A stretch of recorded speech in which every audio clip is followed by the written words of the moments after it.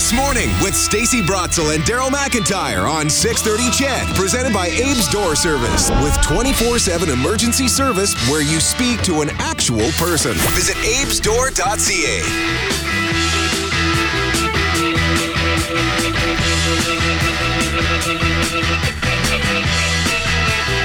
Good morning, everyone. It is 6:06 this Thursday morning, and our next segment is talking about something called I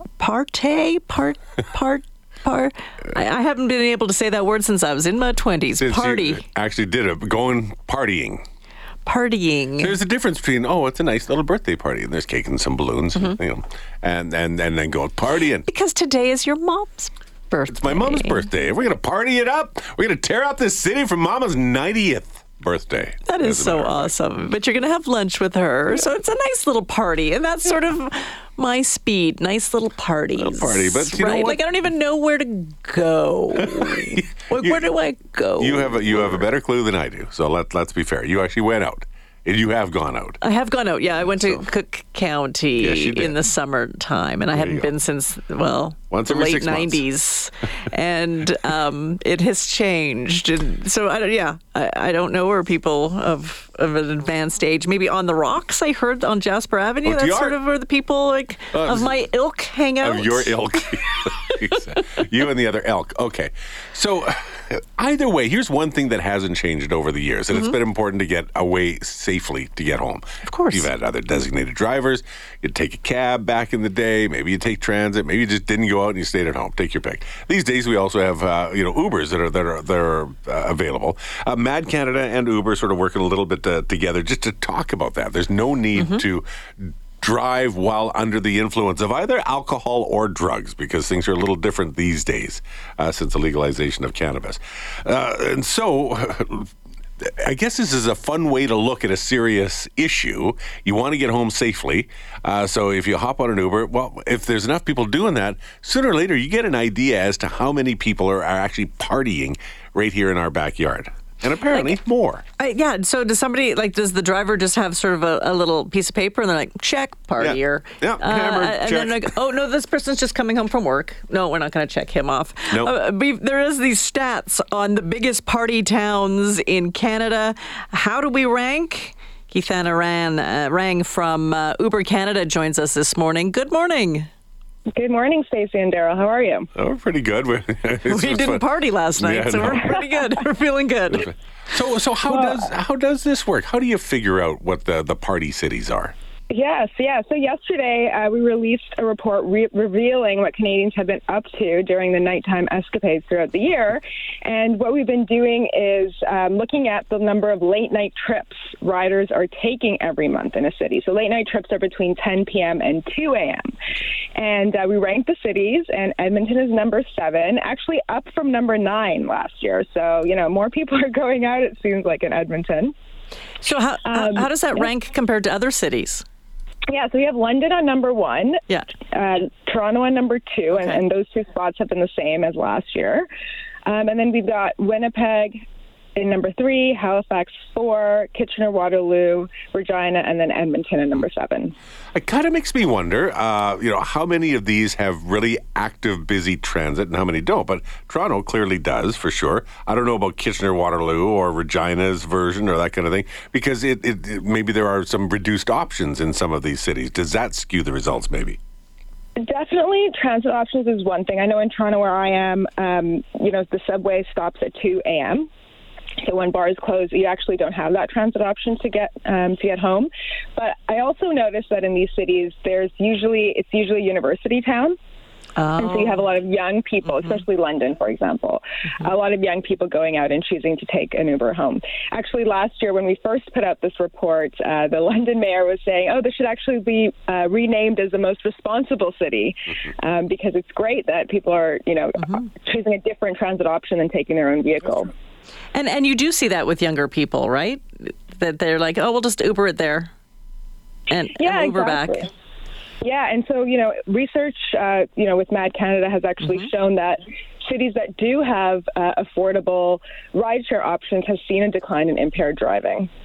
There are some other ways you can look at it too. It's some people will either just stay home and not go out. And so then it's snack time. The party's all in the food. You take a look at food orders too, do you not? Yes, we also looked at, just for fun, top hangover foods. So what people are ordering the next morning on Saturday or Sunday morning. In Edmonton, really interesting because it changes throughout the country based on the city. But in Edmonton, we've got some butter chicken and naan. So lots of people liking Indian food out there.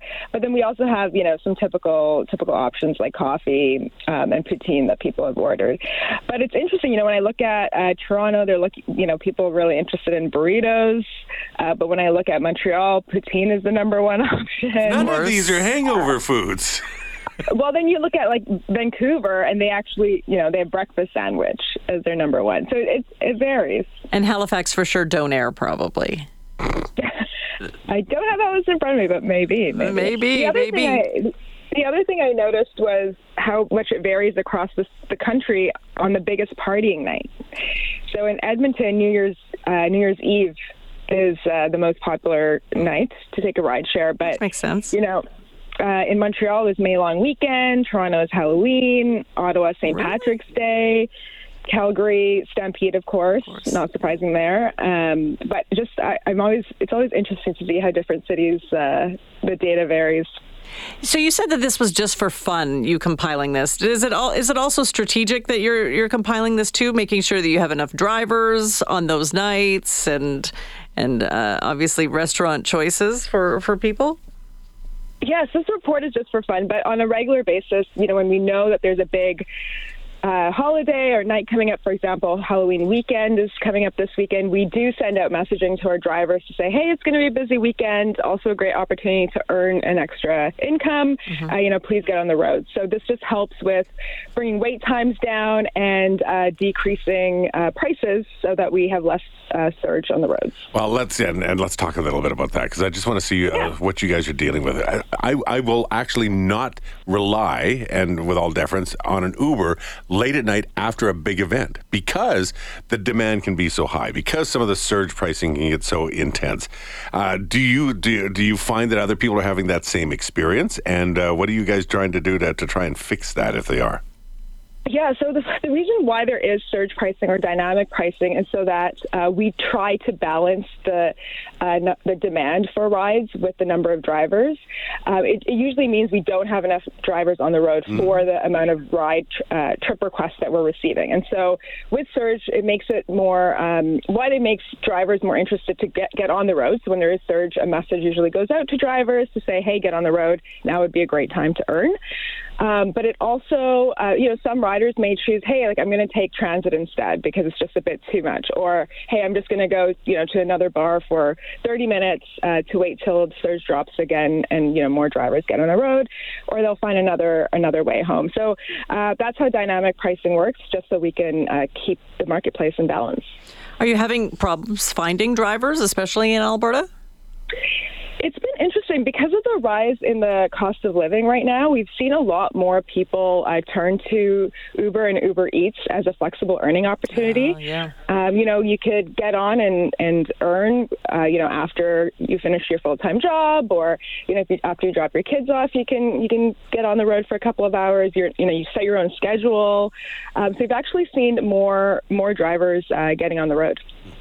It's interesting stuff. Keithana, thank you so much for your time this morning. It's been fun chatting with you. Appreciate Thanks for chatting. All right. Thank you. Keithana Rang is corporate communications lead over at Uber Canada. And again, this is done partially in not hand in hand, but in a bit of a partnership, I guess, with Mad Canada, just trying to ensure people are getting home. It is probably a better message rather than top party city. It's probably the most responsible city.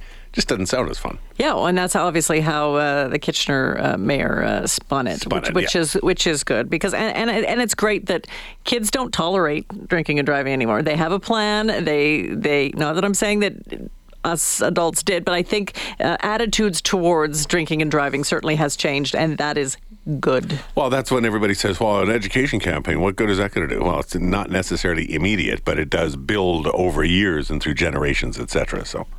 Lauren weighed in on our text line. I haven't partied since the Beatles released the White Album.